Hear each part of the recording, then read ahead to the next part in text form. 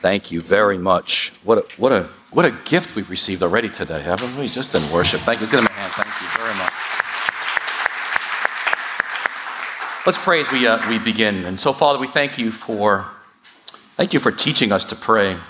We thank you, Lord, for the opportunity to sit at your feet and hear your voice. So, Lord, form your Son in us, Lord. Free us from shackles that would hold us back. And may your kingdom come and your will be done in us and through us, I pray this day in Jesus' name. And everybody said, amen. All right, if you need a Bible, raise your hands. We're in Matthew chapter 6. We're doing a series called Pray Like This. It's on the Lord's Prayer.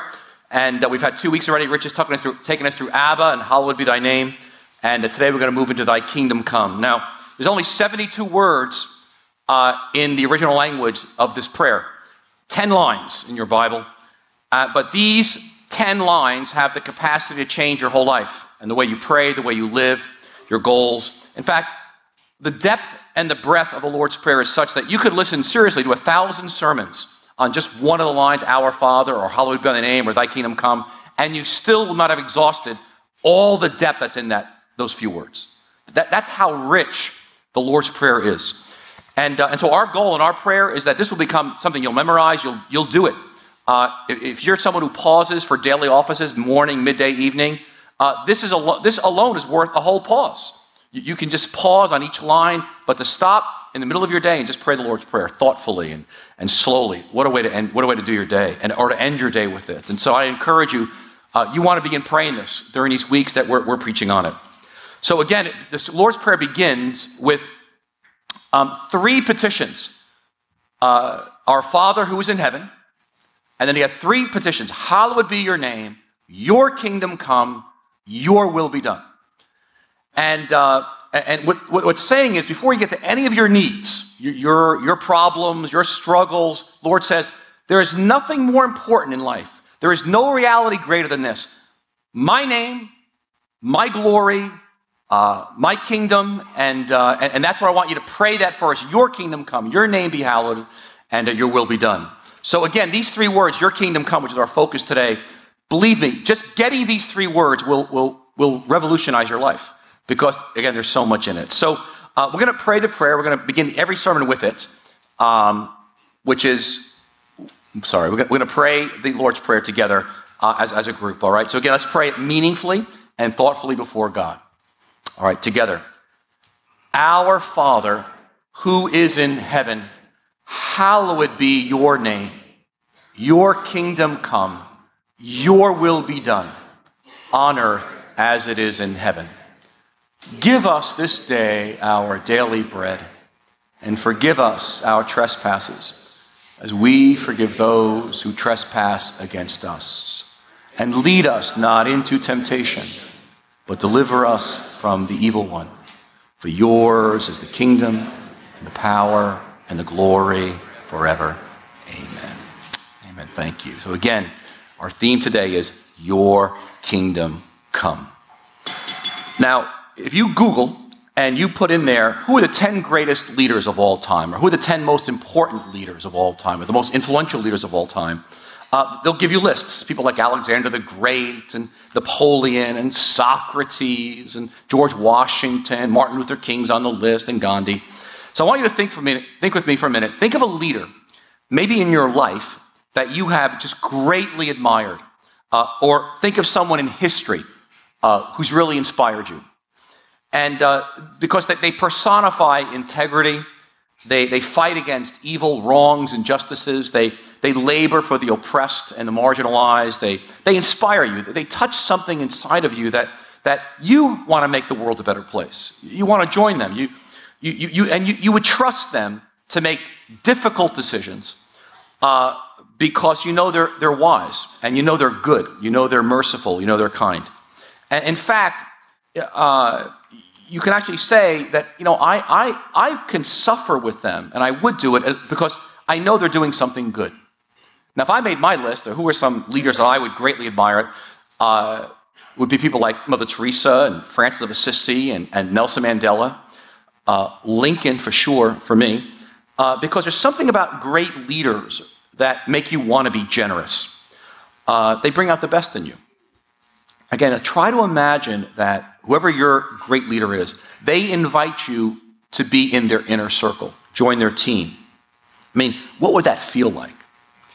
So what happens, though, with human leaders, we tend to idealize them, but the reality is every human leader, great as they may be, has a light side and they have a shadow side.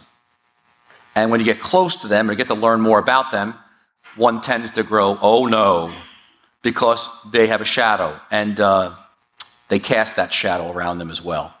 So today, we're talking about the kingdom of God, the kingdom of Jesus, and that kingdom has a leader, a king. His name is Jesus. And if you're going to summarize what kingdom means, really, I could summarize it in 5 words. It expresses this: God's dream for the world. God's dream for the world. So when you pray, your kingdom come, just think of, you're praying for God's dream for the world to come. It's a nice, simple summary that encapsulates all the complexity of the kingdom of God. Now, Jesus is the king, and he's infinitely good. He's infinitely wise. He's infinitely kind. And the way we know what the kingdom is like is Jesus came to earth, and he actually didn't just teach the kingdom, he embodied the kingdom. He lived it, and we see it the way he drove out demons and healed the sick and raised the dead, the way he served others. And the amazing thing about the kingdom is he doesn't just say, okay, follow my orders and do what I tell you to do. He actually invites us to join with him, to partner with him, to be actually his friend. He invites us in the inner circle to actually be like him. He comes to live inside of us, and we join him in expressing God's dream for the world. So a nice way to look at this is a painting. Now, dim the lights here for me for just a moment. And this is called The Call of Matthew by a famous 17th century painter named Caravaggio. And if you look closely, you'll see Jesus in the center here. And here's Jesus over here. And that's probably Peter. And he's pointing his finger here. And here's Matthew right here. Matthew's at his tax collector's booth. And you'll notice he's inviting Matthew. Now, Matthew, again, if you know the history, Matthew's unloved. He's hated. He's a scapegoat. He's not even allowed to testify in court. He is truly unlovely and worthy of shame. And Jesus calls him. And you see Matthew's eyes? They're locked onto Jesus. These other guys, they're absorbed. They're not even looking. They see him. But Matthew's gaze captures Jesus' gaze. And Jesus is inviting Matthew to God's dream for the world, to a kingdom. And is inviting Matthew to actually participate in it, to a journey. It's a complete turnaround. In the same way, every time you pray, Lord, hallowed be your name, your kingdom come, your will be done, it's a complete turnaround. It's receiving the invitation to join with him in this dream for the world. Okay, you can turn it back on. Lights back on now. And so the kingdom of God is a vast teaching in Scripture, and the simplest diagram I know, which captures the essence of the kingdom, is this one here. And when Jesus came to earth, when he came, he brought the kingdom of God. He is the king. And the old age, in a sense, was interrupted. He brought heaven to earth. And the kingdom of God was already here. But the kingdom of God is not yet fully here. It will fully come when there's a new heaven and new earth at the end of history. But we live in this tension of the kingdom of God is here, but it's not yet fully here. So the future, in a sense, is here now.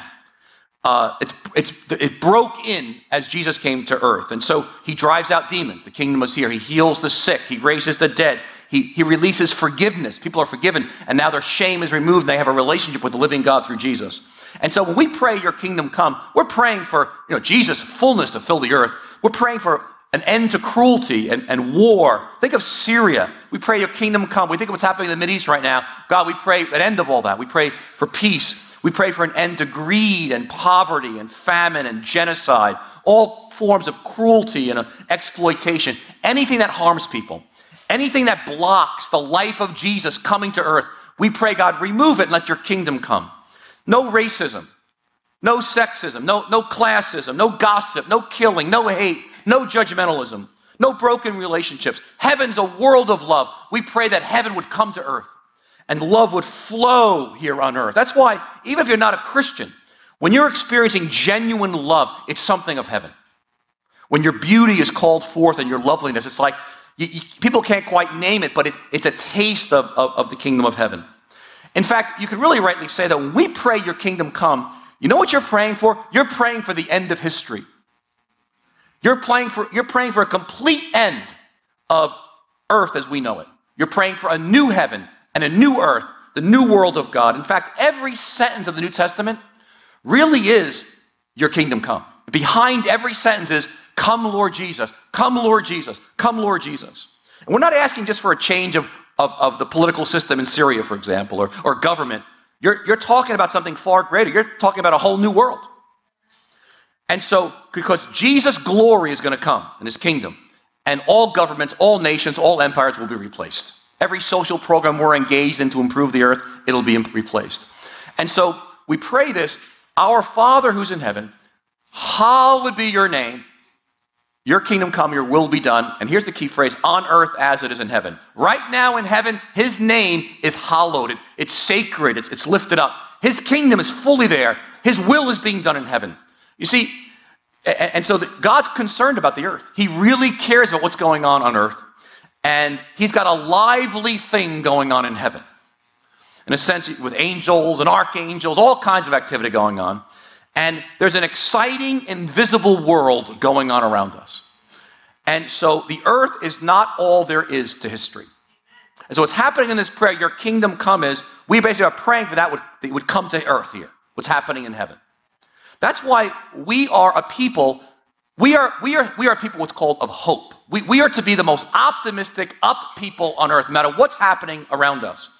Because no matter how bad things are. Why? Because we know the end. We know there's going to be a new heaven and a new earth. God's on the throne. He's got everything in the palm of his hands. And so Christians take time to party. We take that party we call worship. We let loose. And we celebrate every Sunday. Why? Because his kingdom is coming. Because the Lord rules. We pray, Lord, thy kingdom come. And we have what's called a biblical hope, which is, the word hope is the word for certainty. Now, we don't ever get cynical or pessimistic. So, biblical hope with this certainty is very different than the way we use the word hope in our culture. So I'll give you an example. We hope for a better job. We hope to buy a house. We hope to retire early. I hope the New York Knicks win the world championship in basketball. Okay? Now, if you're a Knicks fan, a basketball fan, I have been hoping that since 1973. That's 41 years, all right? We were at a little diner eating, my wife and I and my daughter, and they put me right in front of the big screen TV, 900 inches, And the Knicks were playing their game, and of course I'm locked on it, and of course they're losing. And I realize I am not just distracted, I'm angry, and I'm irritated, because I've been hoping for a very long time. Now, that hope I have for the Knicks to win is not what the Bible means by hope. Because there is no certainty this will ever happen. Not only... But there is a certainty. Do you understand it? No matter what happens on earth, and Jesus speaks about in the end times, things will get horrific on earth. But we will be calm. We will still have a party of worship. We will still celebrate. Why? Because we know thy kingdom come. His kingdom's coming here. That's certain. That's our hope. Now, here's the problem with praying this prayer. Your kingdom come. I have two. The first is very simple and obvious, that we all want to build our kingdom. We have our own lives that we're handling. And if I sat down with you one-on-one, I said, what are your goals? What are your priorities? What are your hopes and dreams? Again, whether you're a teenager or young adult or single or married or in your 70s or 80s, you'd have answers. You're spending your energy and your time to build your life. We'll call it your kingdom. And you're increasing maybe your assets, your retirement fund, your resources. You're thinking about your comfort, maybe some financial security. You're building maybe your work career. You're building your company maybe, or your startup, your business. Maybe you've got a family, and you're building your family. You're building your kids. You're building your reputation maybe, your level of influence. It can go on. But you're building something. And if I ask people, it's a great joke, they asked John Rockefeller, the richest man on the earth, how much money is enough? And he said, just a little bit more, and I think many of us, how much more do I need? And the answer is, for most of us, is I just want a little bit more just in case, And so, as Rich mentioned last week, we're all building our own name, and we're all building our own kingdom, and in a sense, we all have our own will. And that's the Tower of Babel, when they wanted to build a name for themselves up to heaven. And if I could just illustrate it, how most of us live, and I'll break it down in very simple terms. Scott Peck tells a story which I think captures how most of us live unconsciously. He tells a story about how he's approaching an acquaintance. And it's a 10-minute interaction. There's 2 to 3 minutes before he interacts, and then 2 or 3 minutes afterwards. And it goes like this. As I'm approaching this guy, I'm thinking about all the clever things I want to say to impress him. And then when we're in this 5-minute conversation, I'm listening what he has to say, but really only so I can turn with a clever response. And in fact, I'm watching him even as I'm speaking because I want to see the effect my remarks are having on him. And then when we finish the conversation and I walk away, my only thought is what other things I could have said that really would have impressed him. But his point is that for that entire 10 minutes, I was absorbed in my own kingdom. I was just absorbed in myself, even though we had a topic that we were talking about. And Alexander the Great, to me, is the great fellow who personifies this. If you know him, his history, young guy died at 33. He came about 300 years before Jesus. And he was a tremendous military leader. I mean, he conquered the Mideast, the Mediterranean, most of Asia. And he died very young. But he died very frustrated. Because even though he'd done this great feat, he was anguished by the slow pace that he had in conquering other kingdoms. And he did it all in 10 years. And so here's what Jesus says to you. I don't know where you're going with your life. He says this. Seek first my kingdom. Seek first his kingdom and his righteousness, and all these things will be given to you as well. Therefore, don't worry about tomorrow, for tomorrow will worry about itself. Now, many of you know these words. And I want you to just really sit with them for a moment. He says, listen, when you pray your kingdom come, don't worry about building your own kingdom. Because don't worry about what you eat or drink or your future or security. Don't worry about it. Seek first my kingdom. And I want you to catch these words. All these things will be added to you. Everything you need. Yeah, but everything's taken care of. Just seek my kingdom first. In fact, don't worry. I love that. Don't worry about tomorrow, for tomorrow will worry about itself. The reason this verse is so challenging is because, and he says this right after the Lord's Prayer in the same Sermon on the Mount, is because we're not sure we can trust God with this thing. If I really seek you first in your kingdom, if I really pray this prayer, your kingdom come, and I get engaged with it, are you really going to take care of me? I've been burned before. And we're not sure. It's kind of like, if you're in the stock market, you want inside trading. You want to know if you invest in this stock, I want to know what's going up. And I just don't know. And the problem is God doesn't tell us. It's a great story by John Kavanaugh. He's a philosopher. And he went to work and live with Mother Teresa in Calcutta for a number of months because he was seeking direction for his life, his next steps. And so at one point he got some time alone with her and he asked her for counsel about his future, what he should do. And he had these different options. And he said, would you pray for me that I would have clarity, that I could see clearly? And she said, no. And so he was like really taken aback. And then she continued and said, clarity is the last thing that you're clinging to and that you need to let go of. And so he said to her, well you have clarity. You know what you're doing and what you were supposed to do. And then she says to him, I never had clarity. All I had was trust. And then she concludes by saying this, so I will pray that you trust God. I will pray that you trust God. God has a dream for the world. That's the kingdom. And God has a timetable for that dream unfolding. And God has a dream for your life within his dream. But do you realize you have no idea what the big picture is, and neither do I. He invites us simply to trust him and lay aside what we're building in our kingdom and cooperate and join his. That's the first problem. The second is this. We don't just build a kingdom. The second problem is that we're in a rush.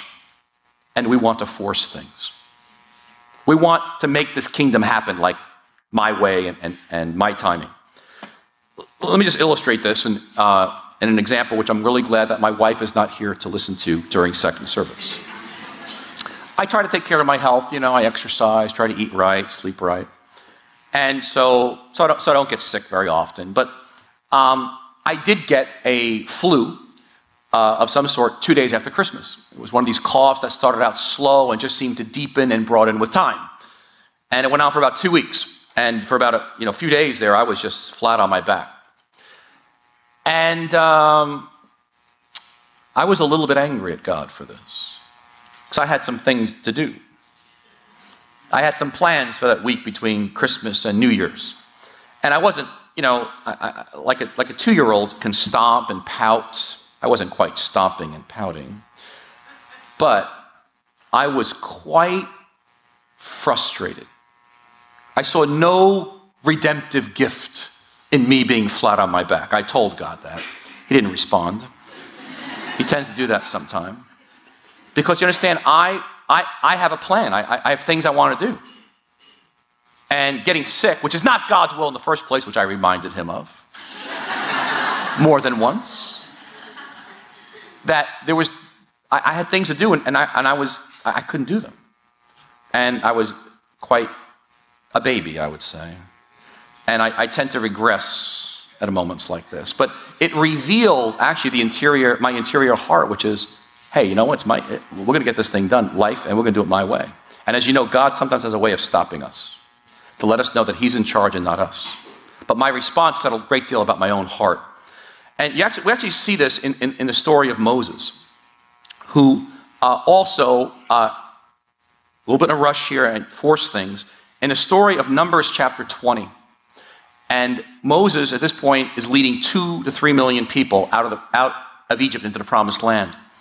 And understand it was 603,000 fighting men, along with women, children, and aged people. That's what they estimate, 2 to 3 million people. And so the people come to Moses in Numbers 20, and they complain that they have no water in the desert and they're thirsty, and they basically are blaming him. This is not the first time this has happened. So the Lord says to Moses, take your staff, speak to the rock, and it will pour out its water. So God says very clearly, just speak to the rock. And water will come out. Moses says to them, he says to the people, listen, you rebels. I love that. Listen, you rebels. Must we bring you water out of this rock? And then Moses raised his arm and struck the rock twice with his staff. You see, God said, speak to the rock. He strikes it twice. And then the water comes out. And then the Lord says to Moses, because you did not trust enough to honor me as holy, you will not bring this community into the land I give them. Wow. He missed the promised land. Many of us, we've got an agenda for our lives. We have an agenda for our kids. We're striking a rock. Thy kingdom come, and we hit the rock. And we're not enjoying the peace and joy of the kingdom of God at all. We're hitting rocks. We're mad all the time because we're rushing. We've got our own plans for this thing. I mean, listen, when I pray your kingdom come, God's got a dream for the world, I realize for me it's like, God just saying to me, just relax. Just trust me. Do what I ask you to do. Follow me, even though it doesn't look like it's going to provide security and comfort. Just trust me, Pete, with this next phase of your life. I mean, if you're a parent, what are you praying for your kids? Some of you are striking rocks. You're going to be obedient. You're going to be... Your kingdom's going to come. You're going to rush it. You're going to make it happen. Or, you know what it's like? I mean, as a pastor of a church and as a leader, if you have a business, you're building a family, you've got your plans. You know how easy it is to build a church, but I'm doing it my way? Oh, we're going to make this kingdom come. We're going to do a program. We're going to make this thing happen. Or expand this business. We're going to triple this business in the next 6 months. And we rush. Even in relationships sometimes. We're in a rush. We're going to make this thing happen. We jump in. We'll strike the rock because we want this thing to move. The problem is the kingdom of Jesus is so different than ours that it's so counterintuitive. It's upside down. And what happens is we keep running after earthly kingdoms and we miss his. Because here's the way his kingdom works. It's lose your life and you'll find it. It is the last will be first and the first will be last. I mean, it is life comes out of death, new beginnings out of endings. The kingdom of God is in giving we receive. It's when we rest God works. It is weakness is the way to power. We don't learn this in school. This is the opposite of the world around us. It's the humble who will be exalted. It's those who exalt themselves. They're going to be humbled, God says. In fact, the meek are going to inherit the earth. It's the broken, it's the meek, it's power under control. In fact, God has chosen the poor to be rich in faith, James 2. In fact, God's kingdom is small. It's little. Jesus says it's like a mustard seed. You can barely see it. It's imperceptible. In fact, the kingdom is very slow. God says 1,000 years is like a day. It's like a watch in the night. Just think of that. For God, a watch in the night is 3 hours. That means 3 hours passed, for God, it's like 1,000 years. We're so impatient, we can't wait 1,000 seconds. It's slow. In fact, it's the weakest and the least among us. God says, there's my kingdom. They're indispensable for your whole existence. The kingdom of God identifies as the unimpressive, the insignificant, the orphans, the widows, the elderly, the poor, the sick. These are the ones that say, these are what you're all about. There's the kingdom of God. So that's why every Christian in the world, regardless of where you live, what kind of church you come from, we always move towards the poor. We always move towards people on the margins. Why? Because God's there. And so it's not about people. When I go to the checkout counter, what do I see at Wallbounds, the food market? Celebrity magazine, us, people, the rich and the famous, and who's got a million Twitter followers and on Facebook followers. And do you understand? Everything shouting at us is the opposite of this. And so what happens is we want God's dream, but we don't want this.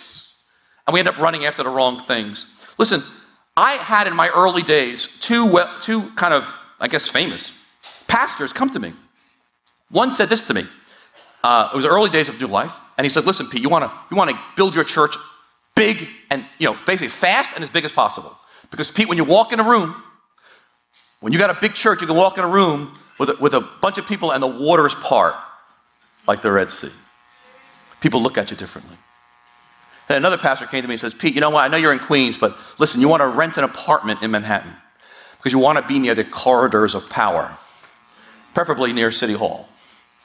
And because Queens is just like, Queens. But do you understand? It was tempting. It seems crazy that God is going to transform the world with this. This is his plan. And so what happens is we say, I'll do it my way. I'll build my own kingdom. I'll make the whole thing happen because this is never going to work. And God says, this is my kingdom. We cannot rush the kingdom. We can't force the kingdom. Through history, you can read about experiments of Christians trying to force the kingdom. And so, for example, John Calvin in Geneva, Switzerland in the 1500s, made Geneva a Christian city. And he tried to force the kingdom. So a number of activities in the city were forbidden. You couldn't dance, you couldn't have statues, you couldn't attend the theater, you couldn't wear makeup, you couldn't wear jewelry, you couldn't have candles in church, you couldn't gamble, play cards, you couldn't even name your children after anyone but Old Testament characters. And if any woman was found pregnant, she'd be drowned outside of wedlock. And as Leslie Newbigin says, he was a great church historian, looking at all of church history, he said this: the project of bringing heaven to earth always results in bringing hell from above. So if you want to do it on your own, that's what history shows us. So that's why the separation of church and state is not a bad thing, actually, everybody. You want to be cautious in it. And at least give us pause. But this idea of not rushing, or where am I'm participating, but where am I building the kingdom for him in a way that's inappropriate? And where am I, joining God in his process of building his kingdom? There's a great book. It was written in the early 1950s by a Frenchman, and it's called The Man Who Planted Trees. And I love the book because to me it gives a picture of what it means to patiently join Jesus for his dreams for the world and praying thy kingdom come. And the story begins like this. It begins with a young man who's traveling and hiking in the years 1910 through Provence, France. And he's going through a part of France that is completely barren, colorless, devastated, where nothing was growing. And there's abandoned villages there. The wells are dry. All life has vanished. He's walking mile after mile. But as he's walking, he runs across an old man who's a shepherd. He's actually in his 50s at this point. And he's single. He lives alone. And this shepherd tells him the reason the land is dead is because there are no trees. And so every night, this old man, or elderly man, would pick up 100 perfect acorns. He'd sort out the acorns, and the next day he would plant 100 acorns, 100 trees. And so by the time this guy meets him in 1910, he has planted 100,000 trees. And he says to the young man, he goes, well, 20,000 have sprouted, but probably disease and rodents are going to take away 10,000. But eventually 10,000 oak trees will emerge. So the young man goes away to war, comes back 10 years later in 1920. And he can see the old man is still there. He's still planting. And he goes, I'm speechless. Because now, out of these acorns that he has planted, I can see trees as far as the eye could see. They're not massive, but they're there. Oak trees that cover the mountaintops like a carpet. Water flowing in brooks that had been dry. The wind, too, had scattered some of the seeds. So now you have water appearing, and you got willows and meadows and gardens and flowers, and there's life. He goes away again. He comes back in 1935, 15 years later, and now these oak trees have grown to 20 to 25 feet. And the old man is still planting trees. And then he comes back in 1945, 35 years later from when he first met him, and here's what he sees. And the man is now 87 years old. This old man has planted 1 million trees.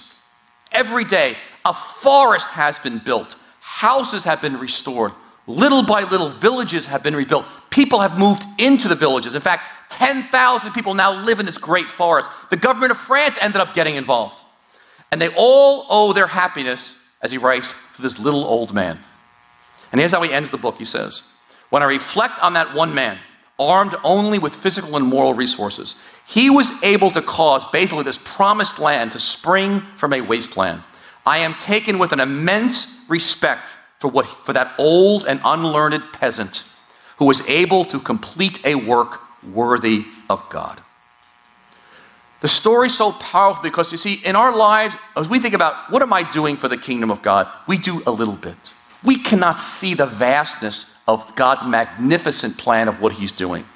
But we plant seeds, and these seeds grow by themselves. God just grows them when we're sleeping. The kingdom has a power that has so far exceeds anything we do. We do a little bit, God does 99% more and builds on it. God has a dream.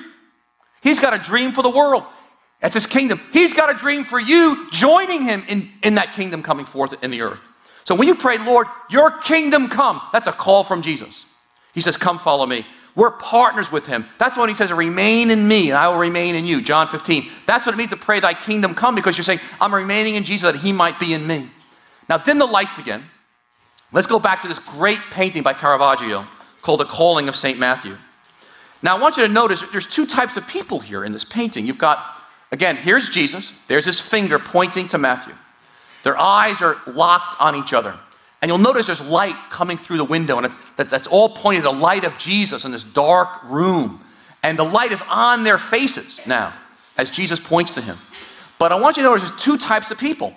There's these folks right here, these two guys who are counting the money, they're concerned for their security, they're building their lives and their business, but they're building their own kingdom. They're not hearing the invitation to join God in his dream for the world and pray thy kingdom come. And you got these two are this guy's straddling the bench. He's not sure where he's going. This one we don't have no idea. But here's Matthew.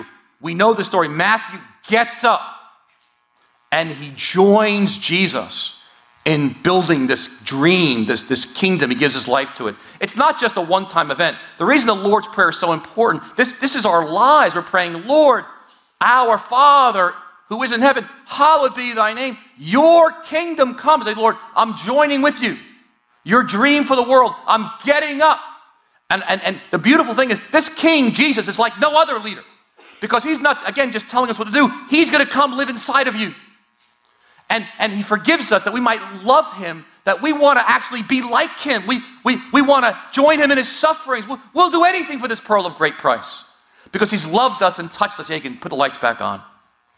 And so you are invited today, as we close, to God's dream for the world. That's why I want to encourage you. Pray this prayer every day. Just pray it every day. Pray it a few times a day. Your kingdom come, your will be done on earth as is in heaven, and take it into you. So let me invite the worship team to come on forward. And I'd like to just take a couple of minutes as the worship team comes to pray. And to have a couple of moments of silence before God as you ponder your life. And somebody asked you, I want to just frame about 30 seconds of silence. And I want you to bow your head for just a moment. Maybe put your hands open towards heaven like we often do at the end of a service. And I want you to join with me and with the prayer. Our Father, God's good. He's Abba. He loves you. Who is in heaven? Hallowed be your name. Then his great words, your kingdom come. Your will be done on earth as it is in heaven. So I want to invite you to surrender right now with your palms open. Surrender, worried about your name. Will anybody notice you? Surrender, worry about whatever you're building, whatever kingdom, whatever your goals. Just say, Lord, I lay it down. And then whatever your will is for your life, your plans, and say, Lord, I surrender to you, like Matthew. And I pray, Lord, your kingdom come. And I'm going to trust you, Lord, for your dream, for the world, your timing, the means to get there. Grant me the grace to not rush or manipulate or force good things to happen. Let's begin. Take about 30 seconds.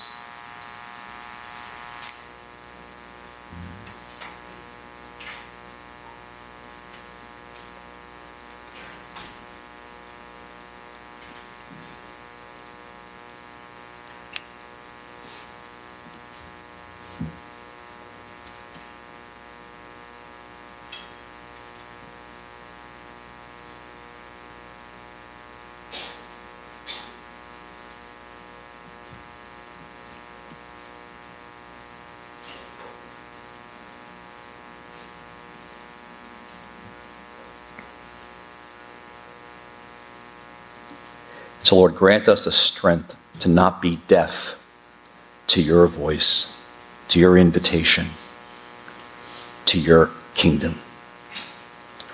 And, Lord, grant us the grace and the power to wait on you, to remain with you, to trust you.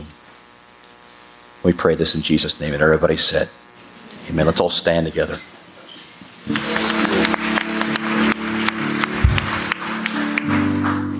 You know, we build our own kingdoms, but we were actually made to rule. We were actually made to build. We were made in the image of God to subdue the earth. So there is a good part of, in a sense, building a kingdom. The key is, though, we're not to build our own kingdom, but to build His. But it gets twisted up here. So as we close here, we've got the Lord's table to your right, and I invite you to come in and celebrate the Lord's Supper and eat and drink of Christ. But I really want to invite the prayer teams to come forward. And I've got a word, I believe, from God for many of you in this room. Some of you have been through some difficult times. And you might right now be in the middle of a big setback or a big disappointment or actually some significant suffering and loss. And it may just be that God has stopped you from building your kingdom. That God, like myself, He had me flat on my back. He's trying to get your attention. That your life is not about your dream for your life. It's about His kingdom and His dream for the world. And you joining Him with your life to be a gift to this world and contribute to that dream that God's got for the world. And so I want to invite you forward because I don't even know how to change that willful, stubborn, I'm going to do this that's inside of us. And that ignores the kingdom of God. And because we don't just want to pray it, we want to actually pray it, live it. We pray, Lord, your kingdom come. Your will be done on earth as is in heaven. That it's really coming from a deep place. Not just perfunctory words. So you know who you are. Some of you, you need prayer because only God is going to change your heart. You open yourself up, you do your 1%, God's got to do the other 99%. To enable you to actually trust Him. That if you seek first His kingdom, then everything else will be added on to you. To trust like that is frightening, isn't it? But Jesus says, don't you worry about tomorrow. Tomorrow will worry about itself. You just seek first my kingdom. And I promise you, everything else will be taken care of. Oh, man. Talk about letting go. So, I'm going to invite you to come forward for prayer because I'll tell you, it says prayer changes things. It releases the power, the dunamis of the kingdom of God. And things happen there that can happen no other place. All right, so they're going to be here as long as they need to be as we close. And you can surrender to the love of God. All right, with that, I invite you to open your hands up towards heaven if you like. And close your eyes and receive a blessing as you leave this place. Just want to open your heart as best you can. And so as you even take this little step of planting a seed by opening your heart, may the Lord's face shine upon you. May the Lord enlarge your capacity to receive His love, His power, the Holy Spirit. May it fill your cup to overflowing.